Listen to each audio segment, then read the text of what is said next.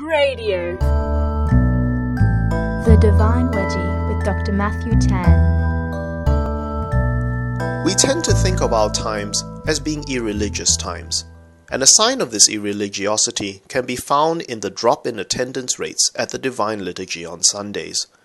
While this statistic is a concern, one must not give in to the temptation that we have entered a state of irreligiosity. For even in a de-Christianized culture, the need for liturgy still remains. The philosopher James K. A. Smith once remarked in a book called Desiring the Kingdom that we are fundamentally liturgical animals. This claim means that in our times, the Christian liturgy has given way to a whole array of secular liturgical substitutes which themselves attract thousands of participants, such as shopping, sporting events, and concerts. The question arises as to whether the pull of these secular liturgies can tell us something about what is going on in Christian liturgies. Conversely, can Christian liturgies expose any adverse effects of our immersion in these secular liturgical counterparts?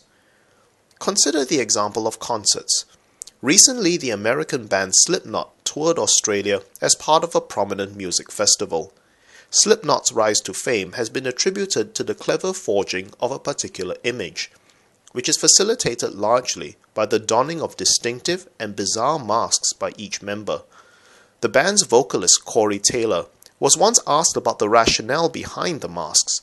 His reply was that they helped the members become, quote, more intimate with the music, unquote.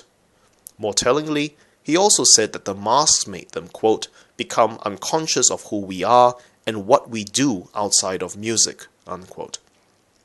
This last phrase is telling, for it hints at one of the draws of concerts that is also applicable to the Christian liturgy, particularly the Eucharist. In a way that parallels the call of concert-goers to be more intimate to the object of the concert, namely the music and the musician, the Eucharist is also a call to be more intimate with its object, namely the Eucharistic Lord. Set against this backdrop of intimacy, the participant in the Eucharist, in a manner similar to the concert-goer, is called to lose oneself in the embrace of its object. The Christian's intimacy with the Eucharistic Lord is simultaneously a call to be unconscious of who we are, as the independent, self-sufficient individuals that we make ourselves out to be, and become part of something much bigger than our individual selves, namely the body of Christ. The participant in the Eucharist is called to be oriented towards abiding in another being, namely Jesus Christ, in a similar way that in a concert, the concert-goer is called to lose himself and abide in the music and its creators. However, it is important to note that this is as far as the parallels between the concert and the Eucharist can go. Beyond this point, the concert ceases to mimic the Christian liturgy and begins to parody it instead. Think back on Corey Taylor's earlier remark that the masks and the music play an important part in the making of band's members completely unconscious of who they are outside of the musical context. As Taylor's remark suggests, the rock concert draws the concert-goer and obliterates one's sense of self and absorbing the individual into the collective mosh pit. What begins as the self-satisfaction of the individual concert-goer ends up effectively in his erasure.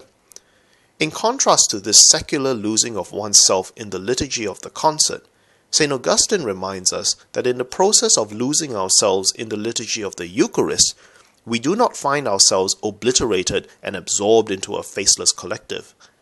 Paradoxically, for Augustine, the more we lose ourselves in the embrace of the Eucharistic Christ, the more our true individual selves emerge. This is indicated by his use of the phrase when distributing the Eucharistic host, quote, receive who you are, unquote. In our abiding in Christ, we do not become erased, but actually come to a greater sense of who we really are. The parallels between secular and sacred liturgies can give us valuable insights on what is going on in our liturgies and in the culture around us. Secular liturgies, like the concert, are powerful because they fulfill a liturgical need in each and every person. However, the fact that one parodies another should give us pause in too hastily assuming that one is just as good as the other. Rather, the Christian liturgy, exemplified in the Eucharist, shows itself to be the true liturgical fix that exposes its secular counterparts as counterfeits. That was Dr. Matthew Tan with the Divine Wedgie. For more, visit divinewedgie.blogspot.com.